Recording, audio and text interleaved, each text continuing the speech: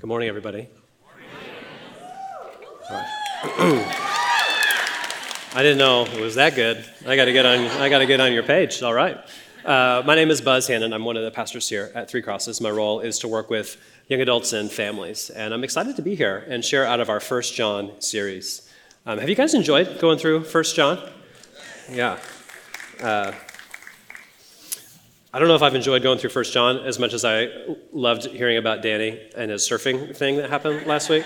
You guys here for that? It's also super cool to have the woodwinds here. I've always wanted to play instruments, and I'm not as good as they are, so it's great to have that blessing. And that song that they're playing, it's called Grace That Is Greater. This was one of my grandmother's favorite hymns, and so she passed away about 2 years ago, and so it was really touching for me to hear her favorite song. You know, obviously we didn't have any vocals or words, but the song goes, grace, grace, God's grace, grace that is greater than all of our sin. And that's a beautiful message this morning, and I'd love to share out of 1 John chapter 3 and how God's grace is greater than all of our sin.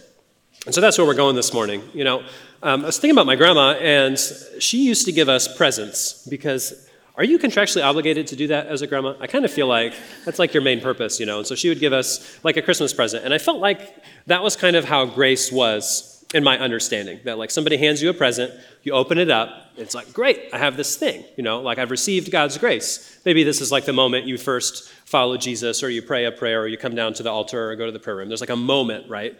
And you've opened it, and there it is. But then after that, it feels like kind of like you're on your own, right? Like God's grace happened, you got the gift, and then it's up to you the rest of the time, right? This isn't really how it is, but that's kind of how I used to envision it when I was a kid. I love talking about things when I was a kid because then I can pretend like I'm better now, I've moved on, you know, I no longer misunderstand God's grace, I'm perfect, you know. But when I was a kid, I loved to play games with my family, and now that I am grown and have my own children, I inflict game playing on them, you know. And I remember playing a couple games with my sisters. One of these games was called Operation. Have you guys ever played Operation? Right? I was just, have any like medical professionals, like surgeons? Is that like a med school thing? Because I feel like it should be. You know, have you guys seen this game? It's like a guy, and for some reason he got trapped on a game board. I don't know what happened to him. And then you have to get in there and fish out these ailments that he has, such as writer's cramp, like a little pencil stuck in his arm. He's got a bread basket. I don't think that's a real thing. You know, I don't know if anatomy has like made some new discoveries. You don't actually have one. But this is a game. You got to get in there and you got to get it. Except if you touch the wall with your metal tweezers, what happens? Right? Zzz, yeah, there you go. It gets you. You said zap, right? That's basically right. His nose lights up, and then your 8-year-old body gets an adrenaline rush, the likes of which it has never seen before. You know, whoa! What happened? I got zapped. I touched the wall. I got electrocuted. And my sisters are winning again. At least they liked to say so. You know, now that I play this with my kids, I didn't buy it for my kids because we have a policy, don't buy anything that makes noise, you know, but we have friends, you know, that give us all the noise-making toys. So we have Operation. And, you know, so now they're fishing it out. It's Star Wars. It's super cool. You know, and then the kids, you know, they get the zap and then they think, Daddy, I didn't really actually touch the edge. That's all right. It's like my bullpen song. It's no big deal. Playing for the A's, but you know, they like zap the edge and they're like, Daddy, I didn't really touch the edge. I think the game is broken. And I was like, that's not how this game works, you know. For sure, you touched the edge. No, really, I didn't touch it, you know. And then I don't believe them. I think that they touched the edge, you know. And then a great thing happened. Our batteries ran out of Operation, and I couldn't find any replacements, right? So now, now we're living in grace, but.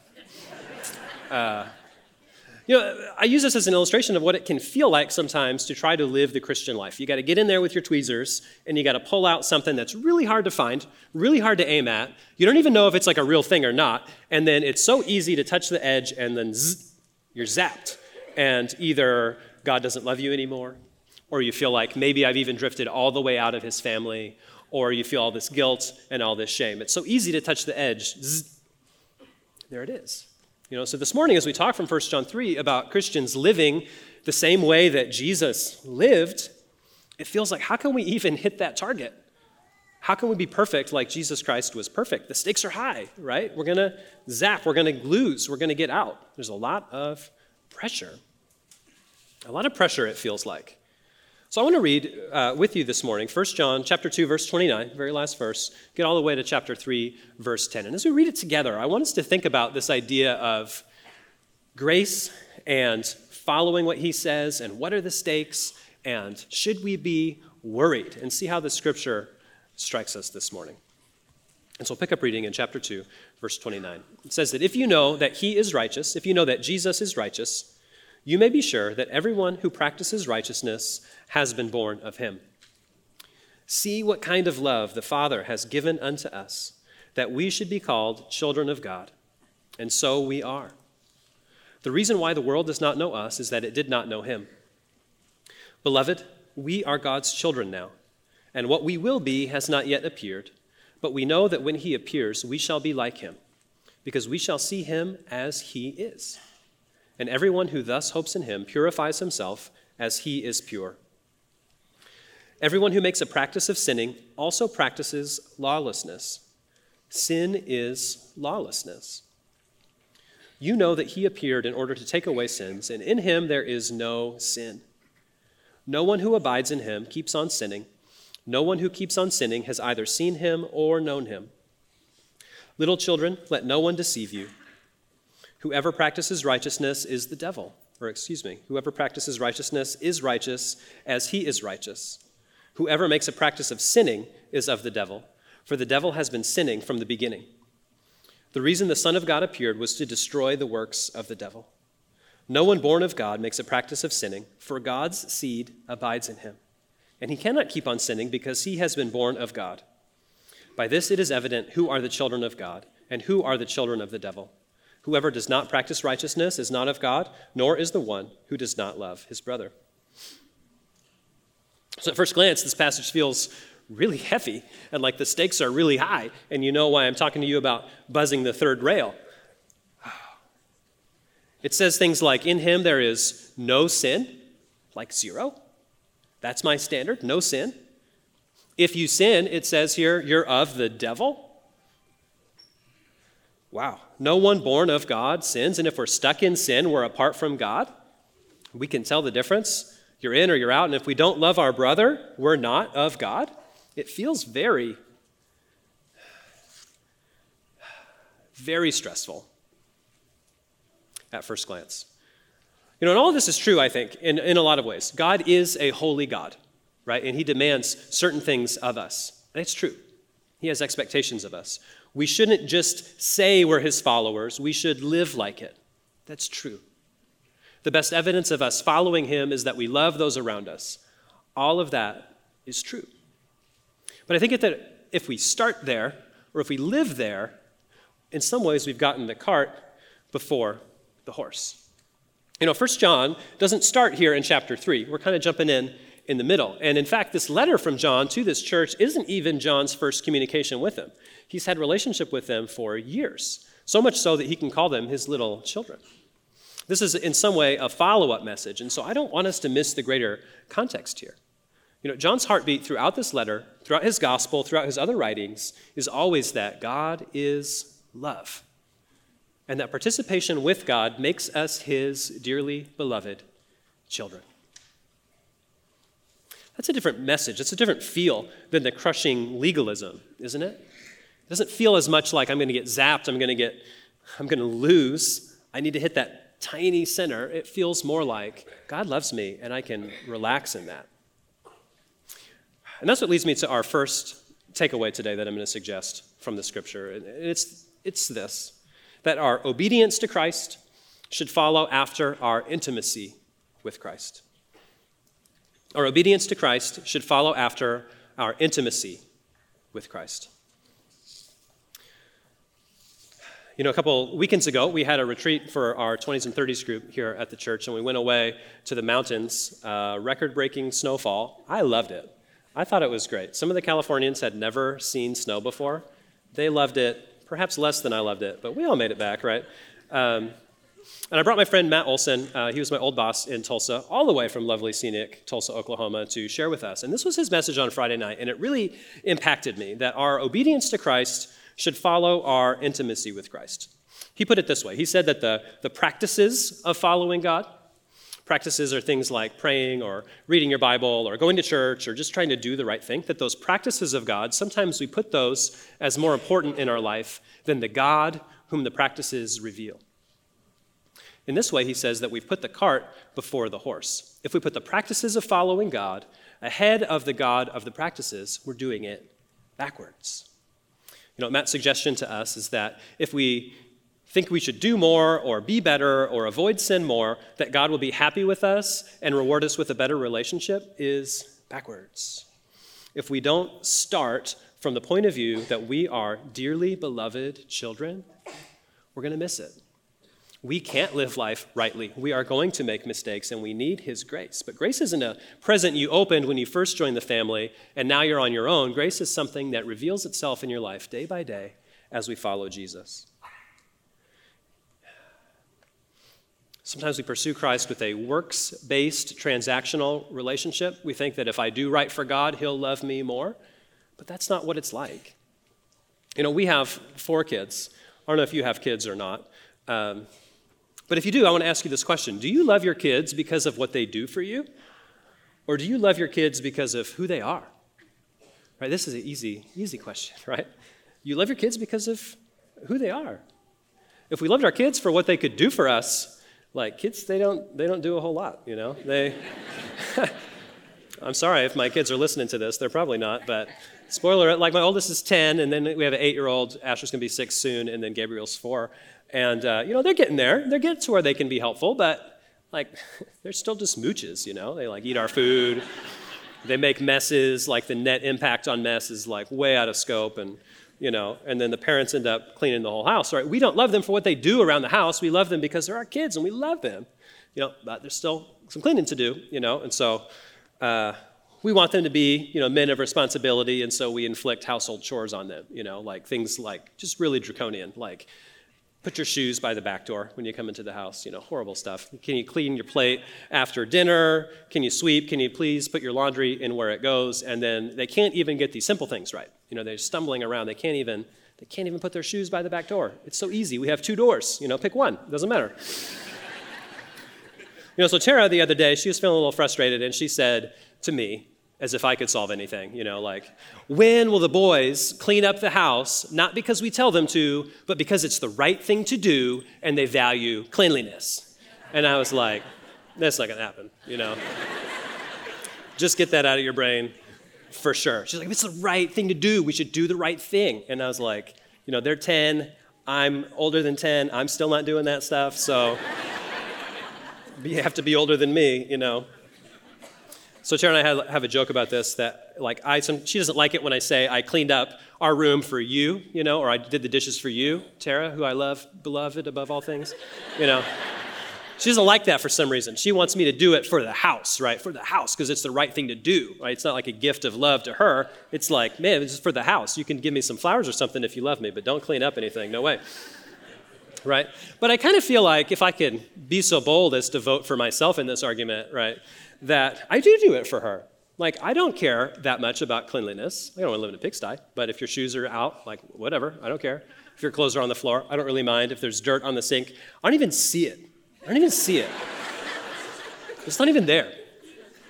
So when I cleaned up, it really is for Tara, because I love her, and I want to value the things that she values, and I want to serve her in a way that she wants to be served, right? I don't want to be lazy husband and then leave everything to my wife, but she doesn't love me because I clean the house, right? She loves me because she loves me, and we're in a relationship, and cleaning the house is an outgrowth of that. We don't love our kids because they clean the house. Man, and isn't that good news? Because you just wouldn't get a lot of love as a 6-year-old. But 1 John 3 tells us that see what kind of love the Father has given to us, that we should be called children of God, and so we are. But why do we think that God is so interested in giving us the love that we earn for doing the right things when we can't even do anything right? He gives us love because we are his beloved children, and that's enough. It really is enough. If you don't get anything else out of this morning, I would love for you to understand and walk out of here believing, knowing, and feeling that you are a beloved child of the Most High God, created in his image, purchased with his blood. That is good news. So in a minute, we're going to talk about stuff to do and like ways we can clean our house, so to speak. And all that's real and all that's true and all that's right. And I believe that that's good for us. It is. But if we do it because we're trying to earn favor with God, we've got the cart before the horse. It'll lead to guilt. It'll lead to shame. And it won't give life, right? If we follow him and walk like he walked and live like he lived because he loves us, we'll be on the right track, you guys. Dearly beloved children, so you are. That's good news this morning, isn't it? Amen. All right. So now I have to break a little bit of bad news, but I don't want to do it. I don't have the heart. So Kevin, if you could come on up here. And I don't actually have bad news. I just thought that would be a funny joke. And he really does have to come up. And so this is Pastor Kevin Ledbetter, and he is one of our, is your title Overlord, or I don't really know? Oh, I don't know either. Did I make it on time? Am I okay? I checked with Brian. I don't know. He's the one watching. I was worried I wasn't going to get her on time because I was out in the lobby playing Operation. Yeah. But I got buzzed out, so I'm here. All right, there you go. Your schedule's freed up. Yeah. So Kevin, what do you do here around Three Crosses Church? I'm the pastor of fine arts. All that means is I run choir and orchestra and help with Faith Blevins. We put together these large outreaches that the church has done for 50 years, Christmas, Easter, summer musical, things like that. That's right. I almost don't even want to ask, have you yourself personally done these for 50 years, or are you standing on the shoulders of those that have gone before? Almost 50 years. Almost 50 years. So I'm 64, so I've been doing this a long time. You love music, yeah, I do. Right? And that's why you lean into fine arts. What do you love about music? It's just part of your heart. You know, one of the things that we can do with music is it draws you close to God when you hear it in a special way. The word draws you close, and when you have Christian music that is reflecting the glory of God, then it brings you into the presence of God in a wonderful way that can just melt your heart. Yeah. So what Kevin and I are going to try to illustrate for you today is our second point, which is that sin is lawlessness and righteousness brings freedom. You know, we're talking about being a dearly beloved child and acting out of love, and sometimes it feels like you get to do whatever you want, and to think about doing things God's way feels restrictive, and like there's just a very narrow thing I can shoot at. Whereas like the world of sin or just doing whatever I want, that feels really free, right? So let me ask you some questions about playing saxophone. Sure. I clearly am underqualified to ask these questions, but how old were you when you started playing? 8. 8 years old. And you were immediately amazing? Or it took a little bit? I was immediately horrible. That seems to be par for the course, learning musical instruments. What's the first thing you got to do when you want to learn sax? Correct fingerings and correct what they call embouchure, how you put the mouthpiece and the reed in your mouth and how you blow. You guys write that down, embouchure. There will be a test Scrabble afterwards word, for each one of you before exactly. you can leave here. So correct fingering, so that's where you put your fingers and playing the right kind of notes. Right. And embouchure is blowing the right way. Blowing seems easy, you guys, doesn't it? Like blowing, I can blow, right? But to the sax, I got to blow a certain way. So what does it sound like if I blow into my saxophone the wrong way? Oh, you've all heard these tones from young players. They sound something like this.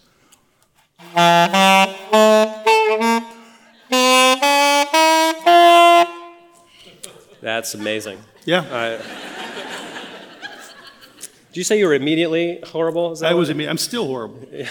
Well, I'm making you be horrible on purpose, right? So that's just puffing your cheeks out, right? Yeah, this is so it puffing feels like, as a kid, I should be able to blow however I want into my horn, but if I don't blow it the right way, it's not beautiful. Now, fingering is the same way. So what if you just put your fingers wherever you want on the saxophone? What's that going to sound like? I just moved one finger. You know, that... You don't like that? That's a move less than one finger, I would say. Like, it doesn't sound good, does it? Like, to have freedom to blow or freedom to finger where we want on our sax, like it's not beautiful. Nobody wants to listen to this. And here I am tricking you to be in here and listening to this. Great job, great job. What does it sound like when you play it the right way?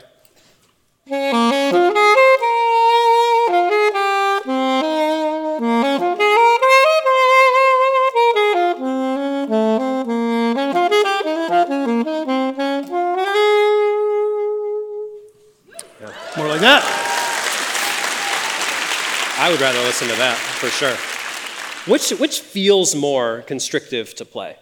To play wherever you want or to play notes that have been laid out for you? Which feels more constrictive? Well, it is work to master your horn. There are principles, and if you just say, I'm just going to do what I want to do, you're probably not going to eventually achieve the results you want. So by learning my embouchure and my fingering, what's kind of the next step after that to get my results that I want? you can put that into practice. Everything that you learn in life on the saxophone or any other instrument, in Romans it talks about how God takes us from glory to glory. Same thing on an instrument. You learn a couple principles and you get those under your belt a little bit, and then you move on to the next set. Then you move on to the next set. And eventually you have all these tools which you can use to produce music the way you hear it in your head. So some of those tools then, so after fingering, you go to things like scales. Yeah, right? Scales, arpeggios. I'm 64. I've been playing since I was 8 years old. Every day I'm still practicing scales and arpeggios. When you were 8, did you like practicing your scales? And No, arpeggios? I would never do it. Yeah. Never. At what point in your sax playing career did you realize, man, I got to get back to the basics? And Yesterday. yes, it's a good thing it wasn't today, right? No, or this would be a disaster up here. All right, thank you, Kevin, Hey. for sharing your gift and your time with us. And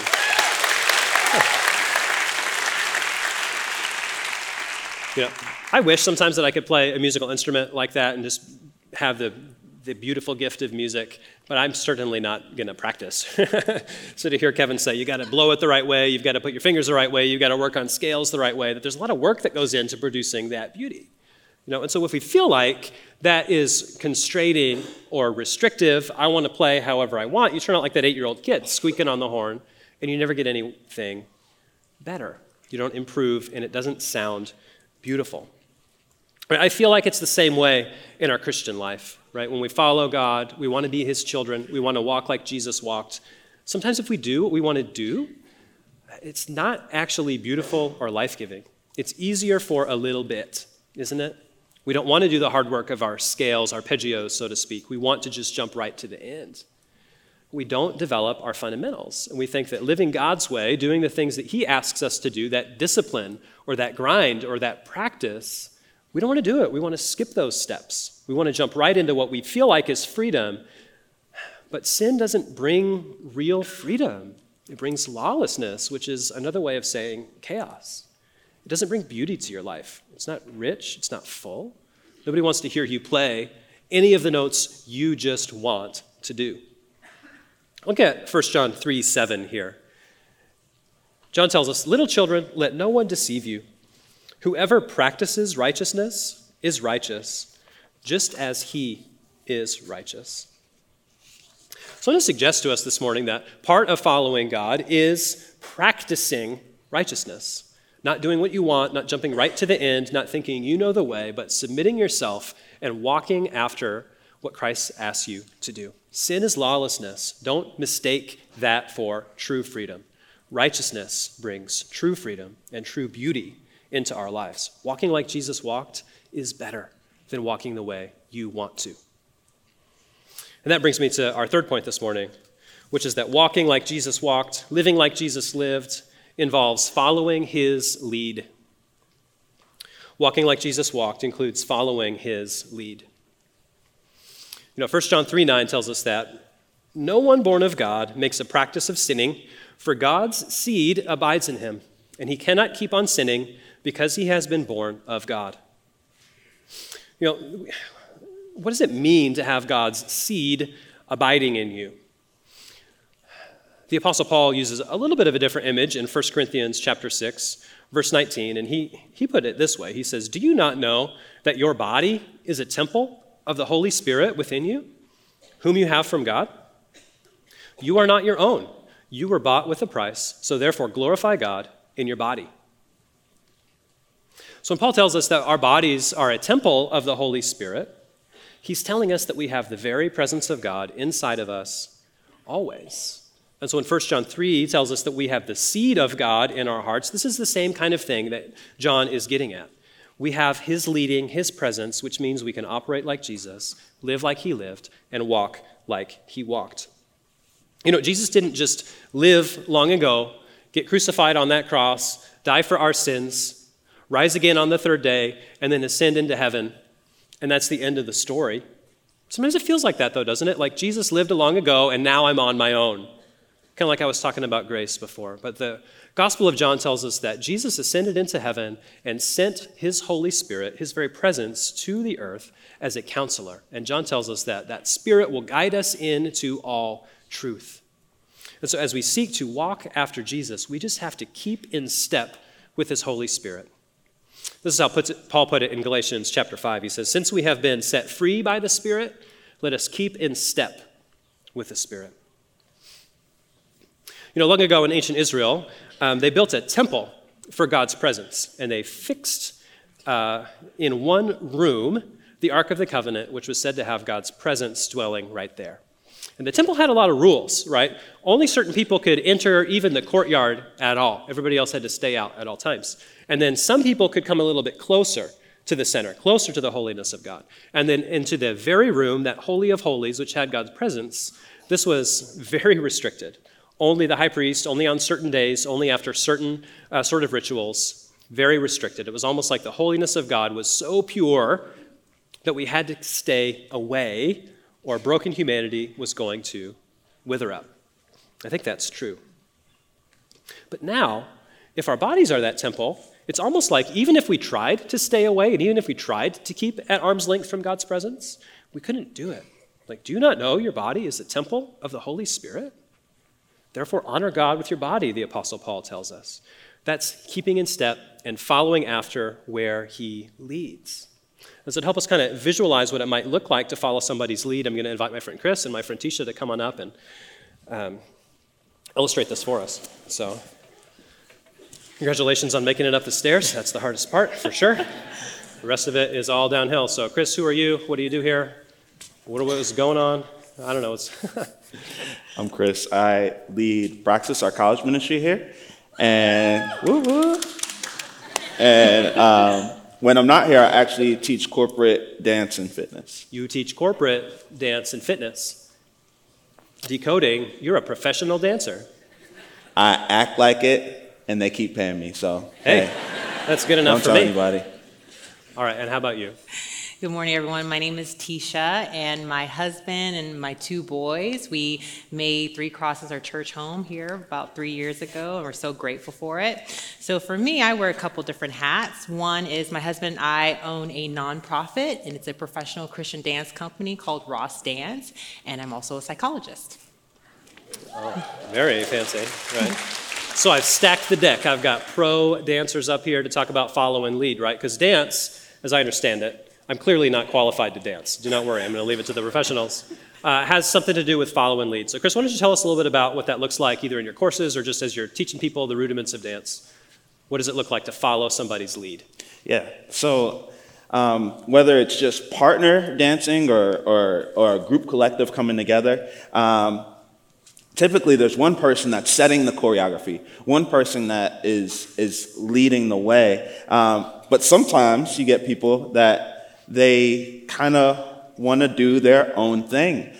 We get this term, "don't step on my toes." Like, that's really a thing when you try to take the dance into your own way and not follow the person that's leading. I didn't know stepping on toes was going to happen. I was going to scoot over here a little bit. All right. So why don't you give us a demonstration of what it might look like to follow somebody's lead? All right, so here's a step. It's going to be kick, back, and. Got it? Okay. Ready?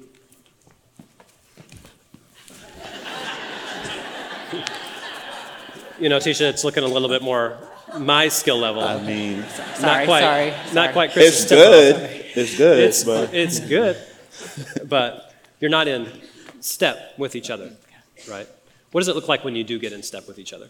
Right. So dancing, there's not a lot of talking that happens in dance. A lot of it is more body language. A lot of it's more following gestures and body movement. What it can look like is something like this. This is not something that we practice, but she's watching my lead, going where I'm going, and we're in sync. There you go. That's beautiful. Tisha, how easy is that dance step for you? Like on a scale of 1 to 10? Because to me, it looks like 100 hard. So great job, great job. You're in this kind of scenario, the follower. What does it feel like to follow somebody's lead? Yeah, it could be interesting and challenging at the same time because I'm trying to anticipate his movement without knowing where he's going to go. So I have to make sure I'm paying attention and trying to do it at his same timing. Yeah, no, Chris is a professional, right? Easy to follow, easy to trust. Have you ever had somebody as your leader, so to speak, in a dance that wasn't as skilled as you are? What is that kind of like? Yes, I can recall some of those moments in my past. It can be frustrating because I may see the vision a different way, but I think it's so important to humble myself, and then when I do, it's so much more freeing. I have freedom when I'm following their steps. Yeah, that's beautiful to talk about humbling and following, even if you don't trust where they're leading. All right. Chris, you were telling me before service about a technique that you sometimes use, or sometimes a way that students catch up to your lead. Can you maybe enlighten everybody a little bit about what that looks like? Yeah, so sometimes you're not always right on step, right up to speed with the person that's leading. And I look at that, I look at what it is to follow God. It's so nice when we can be just kind of right in step, right timing and everything's flowing together. But a lot of times God is a little more previous than us. He's ahead of us. He's making plans for us. He's a few steps ahead of us. And one of the techniques that I do is kind of a following where we're maybe a couple steps behind. Eventually, we keep following the steps and we catch up, right? This is what our walk with God is like. All right. Thank you, guys. That's beautiful. Thank you for sharing your gift with us. You know, I'm pitching you guys way below your skill level. I know that you have a lot more in you, but I appreciate you bringing it down to the baby steps so that even I can follow what you're talking about. You know, and I hope that you can follow this visual and see what it might be like to follow his lead in your life, to keep in step where he is walking, as Galatians 5 says. You know, I loved what you were saying, Chris, about how God gets a few steps ahead. He's making plans for us, and he kind of trusts that we'll catch up if we keep on walking and we keep on stepping. You know, Tisha, I love what you said about humbling yourself and trusting that the leader knows where they're going to go, even if you think that your vision is different, or even if you think that your dance might be more beautiful, or even if you think this clown doesn't know what he's doing, you know, I'm going to step into myself. But when they pulled away from each other, you see that even though that individually the dances are beautiful, they don't work together, and there's no harmony there. What I love about following God in my life is that he is a leader that can be trusted. And that when he asks us to step, or he asks us to do, or he gives us a place to go, it's good for us. It's good for us. We don't have to worry about pioneering our own trail. We can keep in step where he leads. Since we've been set free by his Spirit, brothers and sisters, let us keep in step with his Spirit. Do you not know that your body is a temple of the Holy Spirit? The very presence of God is with you. Therefore, honor God with your body. Or like 1 John 3 put it,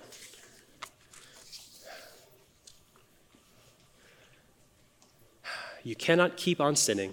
You've been born of God. God's seed abides in you. Brothers and sisters, this morning, let's put away what's behind that sin that so easily entangles us and step after Jesus, where he is leading. You know, I don't know where 1 John 3 finds you this morning. If it finds you kind of like it found me, feeling like I was playing Operation and worried about buzzing that rail.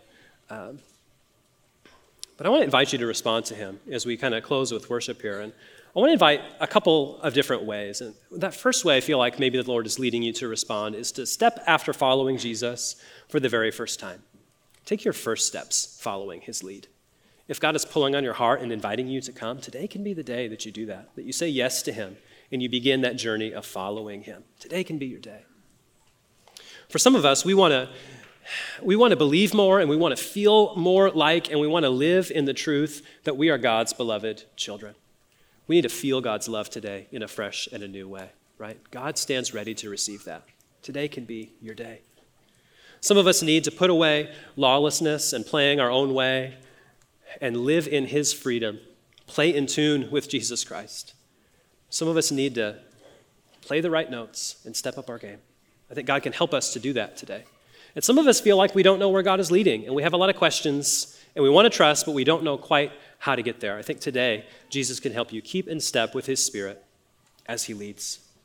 We can't do it ourselves, but he can do it with us. Would you pray with me and invite him for his help?